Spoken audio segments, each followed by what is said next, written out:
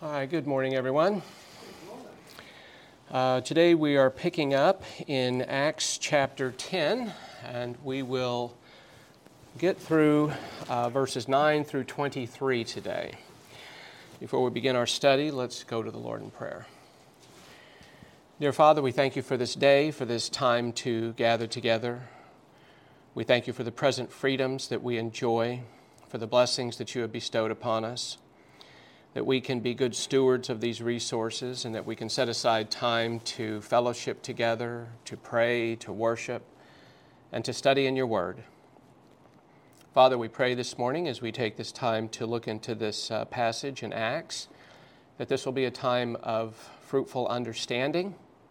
And Father, we just pray that this morning's time together will be honoring to you and edifying to us. We ask this in Jesus' name. Amen. So just doing a quick introduction, in the previous pericope, we saw where God worked providentially to connect Cornelius, a Roman Centurion living in Caesarea, with Peter, who was living in Joppa, about 30 miles south. Now, Cornelius is described as a God-fearer, a term that is used throughout the Bible a few times, especially in Acts. And you see it in Acts 10:2 and then again in Acts 10:22, where you have this description of Cornelius as a God-fearer. Now, God-fearers were Gentiles who were drawn to the simplicity of monotheism and the high morality that was offered through the Mosaic Law in Judaism. You see, the Greeks and the Romans, by and large, were polytheistic. That means that they believed in many gods. And the gods were themselves very fickle and violent, often at war with each other. And this made it very unpredictable. You really didn't know what to expect. You really didn't know which god to bet on, as it were, in this polytheistic system. And when you look at the Greek and the Roman gods, really they were just amplified humanity. And really amplified humanity not at his best, but at his worst. So again, their gods were little more than amplified representations of humanity, and the multiplicity of gods made their whole religious system very unstable. As a God-fearer, Cornelius showed signs of positive volition, and he sought the Lord in prayer and through acts of kindness. Now, prayer and acts of kindness in an unbeliever have no saving value. However, in the case of Cornelius, they demonstrated positive volition toward God. So the Lord sent him gospel information that he could believe in Christ for salvation. And you'll see that most notably in Acts 10:24 through 44, through the next section, where Peter is called and he goes to the house of Cornelius. And so not only did Cornelius, but his household as a whole demonstrated positive volition towards the Lord, because it's not only Cornelius who is going to come to faith in Christ, but so is his entire household. Now, Cornelius was not saved, but he would be, and this after hearing and responding to the gospel of grace. And well, this becomes most notable in Acts chapter 11, where Peter, after he goes to the house of Cornelius, once he gets back, he gives a report in Acts chapter 11. And you see in the first couple verses where Peter gets in trouble, as it were, with the local community of Jews in the region where he was living down in Joppa. And they challenged him as to why would you go to this house of this Gentile house? Because this was not a common practice. This was not something that the Jews practiced at this time. But Peter defends himself, and he explains that he was under marching orders by the Lord himself. And by the way, what you have in this section is really a good example of evangelism, because God, the Holy Spirit, is the orchestrator of evangelism, and he sets up these situations. And it's just very interesting. But Peter recounts the words of Cornelius in Acts 11, and it says here in verse 11-13, it says, "And he reported to us how he had seen the angel standing in his house and saying, 'Send to Joppa and have Simon, who is also called Peter, brought here. And then verse 14 tells us, and he will speak words to you by which you will be saved, you and all your household. So you have not only Cornelius, but his household, again, demonstrating positive volition. So what we're going to look at today in the section that I'm covering is the account of God's providence to orchestrate an evangelistic opportunity. By the way, we don't have to manufacture these opportunities. We just have to recognize what God the Holy Spirit is doing in the heart of an individual. And when we recognize that, well, then sharing the gospel becomes easy. You don't have to resort to all sorts of tactics and gimmicks to try to get people to come to faith in Christ. You're just simply giving them the information, but there's been a lot of prep work that goes on. The Holy Spirit, remember when in John 16, when Jesus explained that the Holy Spirit was going to come into the world, and this would be in a special ministry, because as God, He's omnipresent. But on the day of Pentecost in Acts 2, the Holy Spirit began a special ministry in the world, and part of that ministry was to convict the world of sin, righteousness, and judgment. And the word sin there in John 16, I think it's verse 8, is singular, not plural, because it's one sin. And Jesus said specifically of sin because they believe not upon me. So the Holy Spirit is working in the hearts of unbelievers to convict them of one particular sin, and that is the sin of unbelief in Christ. So when somebody is positive to the Lord and they're responding to the Spirit's ministry in their heart, then when we show up, all we do is give clear gospel information, and that person who is positive to the Lord will believe. Now, we're going to see in this example here where Leon has already pointed out, where an angel has been involved too, because God sent this angel to Cornelius, and Cornelius is operating from the directive set forth by this angel. In this sense, we see where even angels are involved in evangelism. So there's a lot of moving parts going on here. Let's see if we can make some sense of this. So Luke tells us in Acts 10:9, on the next day as they were on their way, and this would be the group that Cornelius had sent down to Joppa, as they were on their way and approaching the city, Peter went up on the housetop about the 6th hour to pray. Now, what I find fascinating is that we observe these events occurring in time and space, as Luke employs the words day and hour and city and housetop. And this shows that these were real people who lived in real time and real space. This is not like mythology, okay? This is historical narrative is what we see here. Now, Cornelius' servants had traveled the 30 miles south from Caesarea to Joppa in a day, which meant either they were on horseback or perhaps they traveled all night. But once they left, by the next day, they arrived in Joppa. Now, the 6th hour, and remember, the Bible always has to be interpreted from the time and the culture within which it was written. So when Luke tells us that it was the 6th hour, this would have been noontime. And it may have reflected a pattern in Peter's prayer life. And you see this in other examples where you see godly believers had a habit of prayer at certain times of the day. In fact, in Psalm 55, which is a psalm of David, you have this reference here in Psalm 55:17, where David says, evening and morning and at noon, I will complain and murmur, and he will hear my voice. And if you read the whole psalm, David is in great distress over a close friend that has betrayed a friendship. And so David is at a point of distress here, but notice the pattern here of evening and morning and at noon. And you see the same thing with Daniel, by the way. In Daniel 6:10, it says, now when Daniel knew that the document was signed, he entered his house, now in his roof chamber. He had windows open toward Jerusalem, and he continued kneeling on his knees 3 times a day, praying and giving thanks before his God as he had been doing previously. So you find these examples where people had a structured prayer life, a disciplined prayer life. And the more I study Scripture, the more I realize that much of the Christian life, or even the godly life, is really a disciplined life. It's a discipline of mind, it's a discipline of habit, of study, of thought, of word, of action. And so I see these patterns here that reinforce this.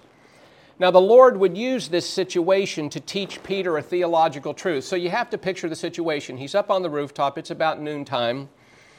And it tells us here in the next verse, in verses 10 through 14, it says, "But he became hungry."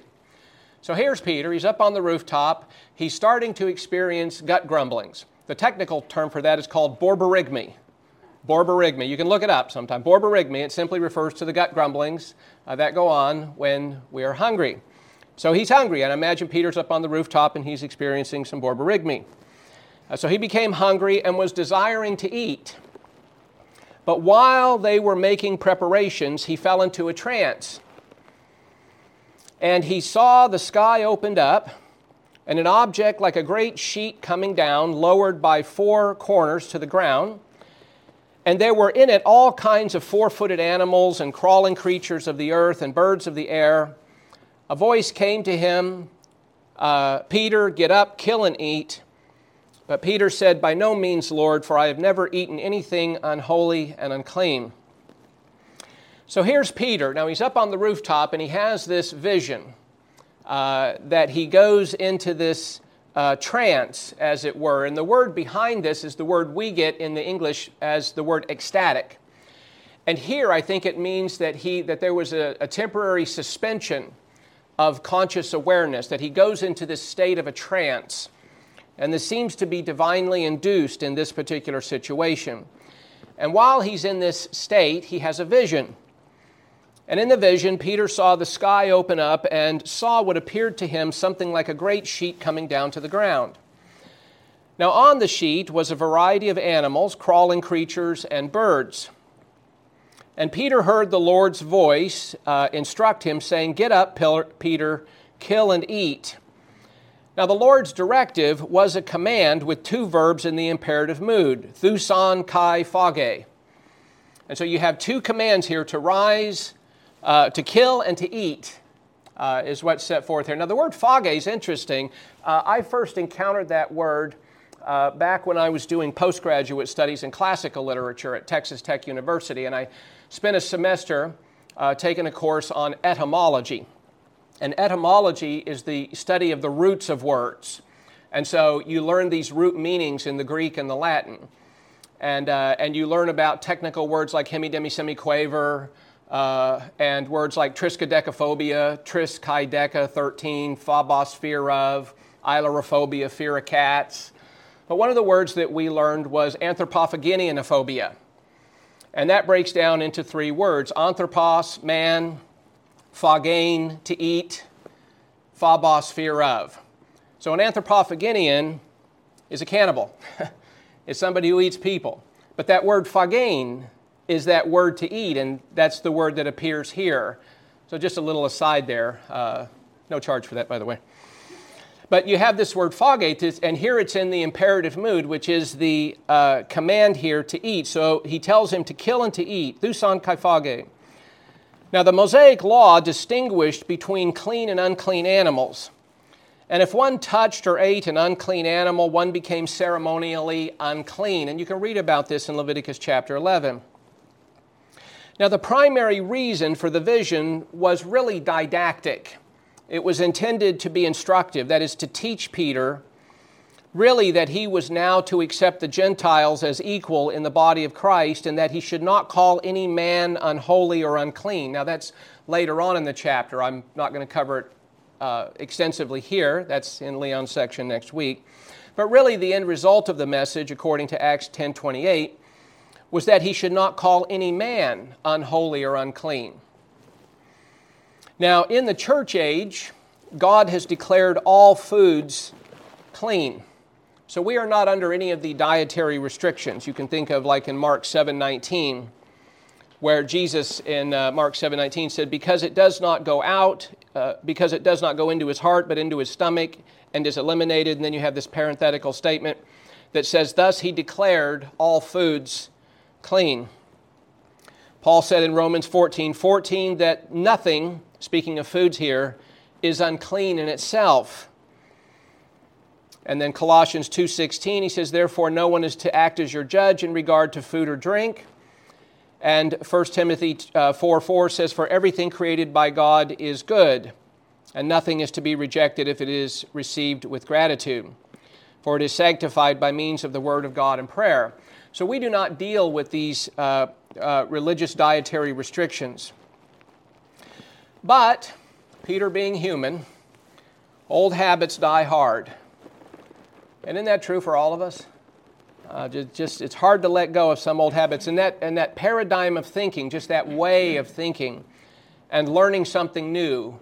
And Peter was one of these guys that he was a little thick. I like Peter. It kind of resonates with me. I think I can be that way a little bit too at times. But we learn here in Peter that old habits die hard. And Peter was challenged here to conform to the new standard. And by the way, this was not the first time that Peter had resisted the Lord. You have other examples, and sometimes in threes, especially when he denied the Lord, not once, not twice, but 3 times. But you think of the passage over in Matthew 16:22, where Jesus for the first time began to tell his disciples, it says that Jesus began to show his disciples that he must go to Jerusalem and suffer many things from the elders and chief priests and scribes, and be killed and be raised on the 3rd day. And Peter didn't like this. He didn't like this information at all. In fact, we learn that Peter quite boldly, it says that Peter took him aside and began to rebuke him. Can you imagine that? Peter rebuking the Lord. And he says, God forbid it, Lord. It's like saying, God forbid it, God. This shall never happen to you. Now, at this moment, Peter is an enemy of the cross. And if Peter had had his way, Christ would not have gone to the cross. And so Peter needed to be corrected, and we need to be corrected from time to time too, and sometimes the Lord can be strong with us as well. But he turned and said to Peter, "Get behind me, Satan." Now the term satanos means adversary, one who opposes, and it's hard to know whether the Lord is talking about Peter or whether he's really recognizing the spiritual force behind Peter. I tend to think the latter.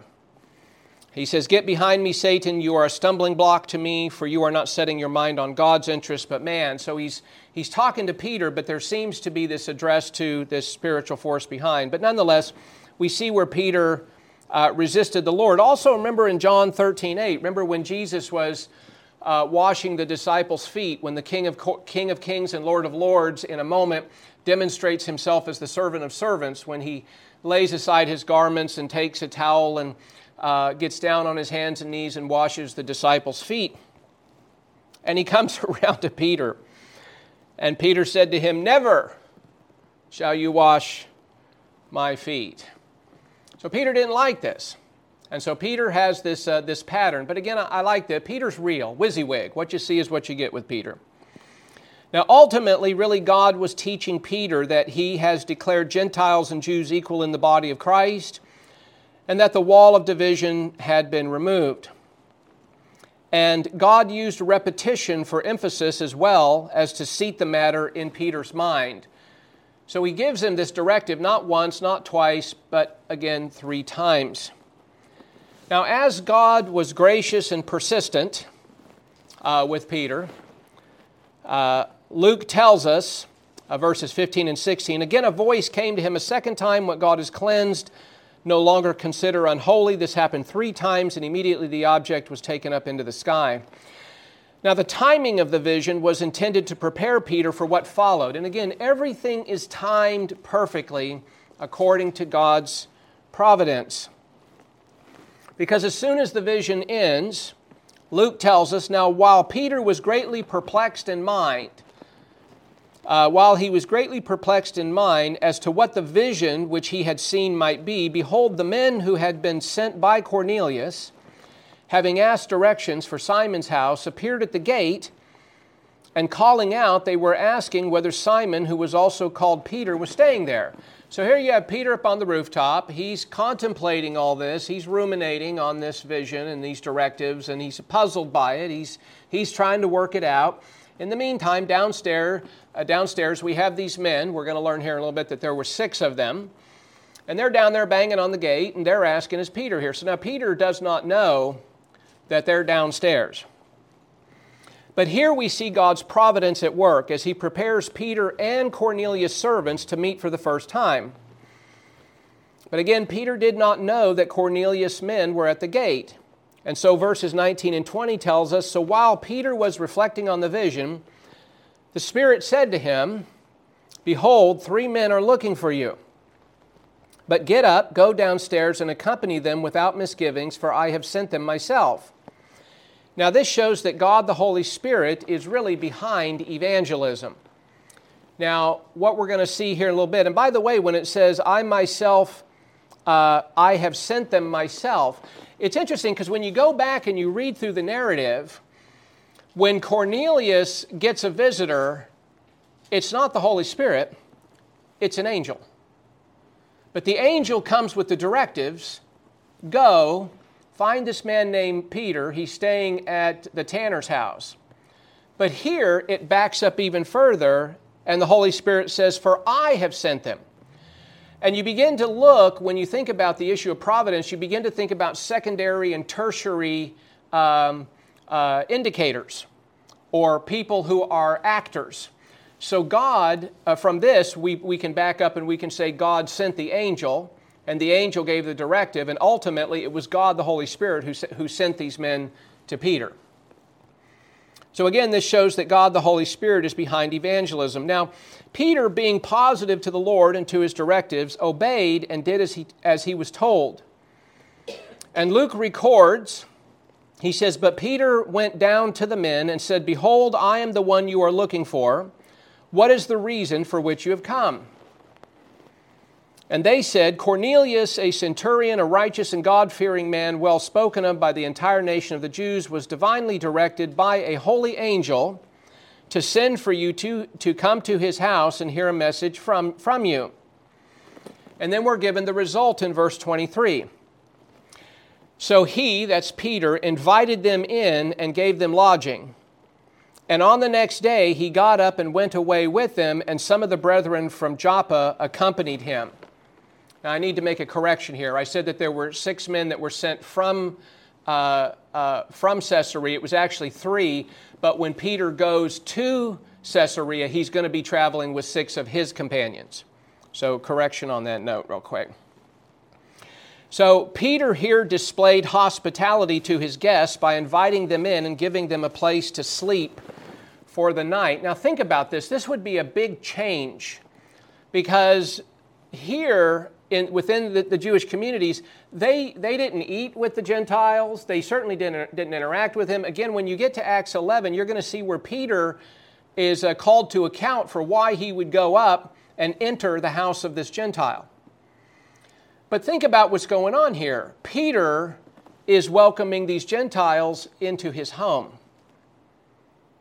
This would be a first for Peter in this particular situation. Not only is he going to invite them in, but he's going to treat them hospitably. He's going to give them food to eat and lodging for the night.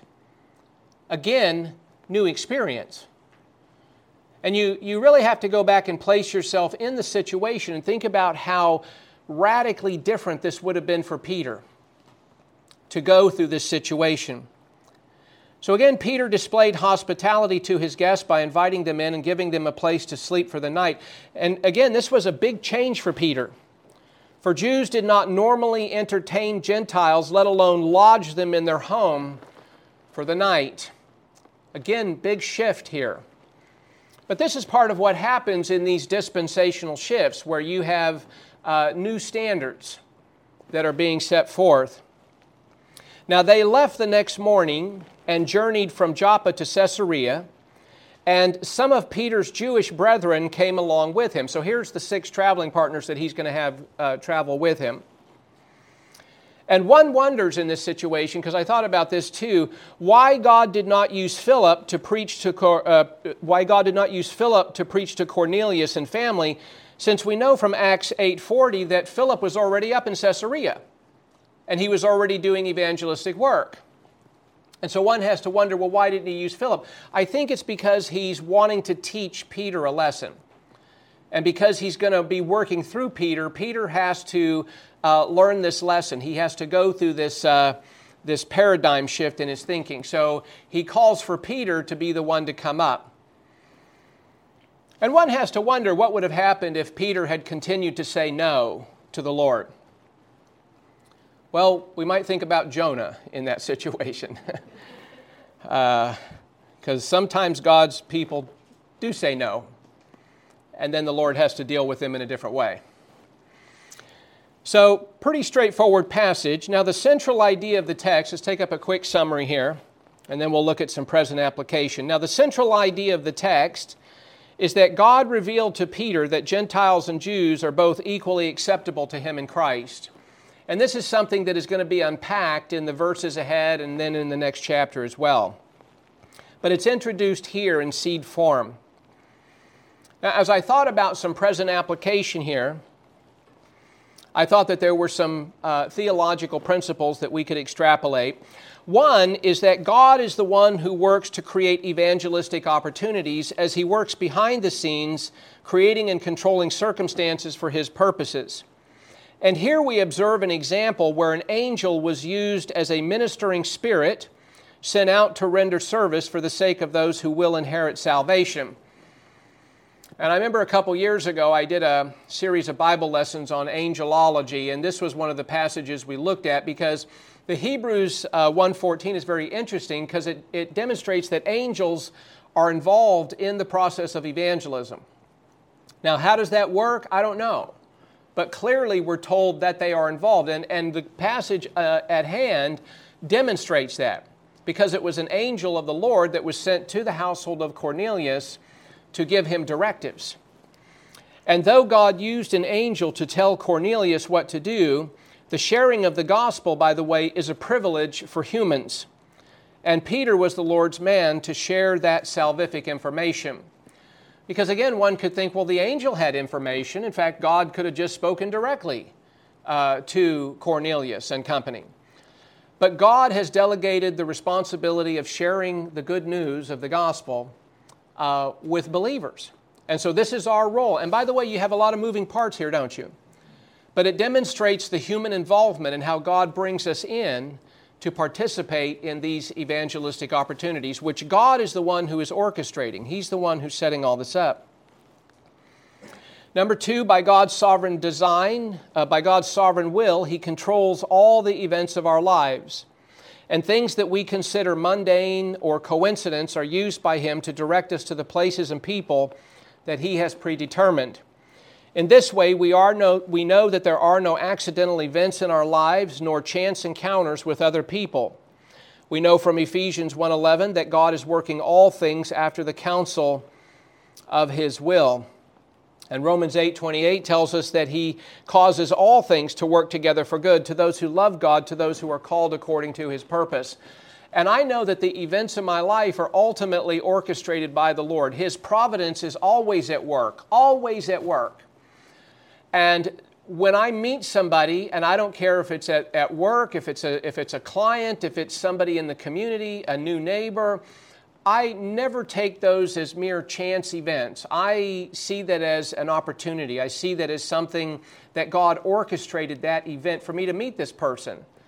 And I see these as events that God is using, again, to direct human history. Because history isn't just a random series of events like marbles rolling around on a board. History's going somewhere because God is directing history. And we know that history is ultimately going to the return of Christ because Christ is coming back. And we know that there is a flow to history. And we are encouraged by this because things can at times seem a little chaotic, especially when we think about our government and our current state of affairs and other matters. But I won't go down that road at the moment. Point number 3, God used a visual aid and repetition as pedagogical tools to help Peter uproot a lifetime of thinking that was now a hindrance to his spiritual service. And there's a lot that's packed into that, but God uses this tool. He's very gracious with Peter. He's very clear, but He's very gracious. And the repetition there is encouraging to me because usually I have to hear things several times before I get it too. So, I'm glad for these examples with Peter. But the Lord was changing His historical program through the institution of the church, and the separation that existed historically between Jews and Gentiles was being removed. Now, Peter originally said to God, "By no means, Lord." Peter, having originally said to God, "By no means, Lord," soon realized himself as teachable and willing to adjust his theology and life as God corrected him. And that's a challenge. And theology must have application, and the correction of Peter's theology became evident when he actually went with the Gentiles to the house of Cornelius. So it has shoe leather, it has real application. And I thought about this on a very personal level. It's tough to make personal changes in ministry because we are challenged at times to unseat long-standing values and traditions which may have served us well at one time but are no longer useful. Inertia is easier and requires no action to change, right? And sometimes I find this to be true, I hate to say it, the older I get. However, if we're unwilling to change, it may prove actually harmful to ministry. And in Peter's case, inertia would have rendered him useless as a servant of the Lord and may have even brought divine discipline. Again, I think of Jonah. So again, just a few interesting points there. And I will close it out with these final words. So in closing, if you are here this morning without Christ and without hope and without eternal life, I want you to know that when Jesus was on the cross, He had you personally in mind as He bore your sin and paid the price for it. He died and paid the penalty for your sin so that you would not have to. Scripture reveals in Romans 5:8 that God demonstrates His own love toward us in that while we were yet sinners, Christ died for us. And 1 Peter 3:18 tells us that Christ also died for sins once for all, the just for the unjust. Now, and He did this so that He might bring us to God. That was ultimately the intention, that we might be reconciled to God through the death of Christ. So the good news for us is that Christ died for our sins according to the Scriptures, and that He was buried, and that He was raised on the third day according to the Scriptures. And that if we place our faith in Him as the only Savior, then we are promised forgiveness of sins, eternal life, and a place in heaven forever. I love Acts 4:12, which says, "For there is salvation in no one else, for there is no other name under heaven that has been given among men by which we must be saved." Because man needs only Christ to be saved. And so to believe in Christ as Savior results in eternal life. And this morning I beg you on behalf of Christ, be reconciled to God. Let us pray. Dear Father, we thank you for this day, for this time of fellowship together, for this time of worship and study in your word. We thank you for this passage, Father, which is helpful to us to understand lessons that you would have for us as we consider Peter and how you worked with him. And Father, we just pray this morning as we close out this message that this will be a time in which we might be challenged in our understanding, that we might be able to take the truths of your word and apply them to our lives and to grow thereby. Father, we thank you. We ask this now in Jesus' name. Amen.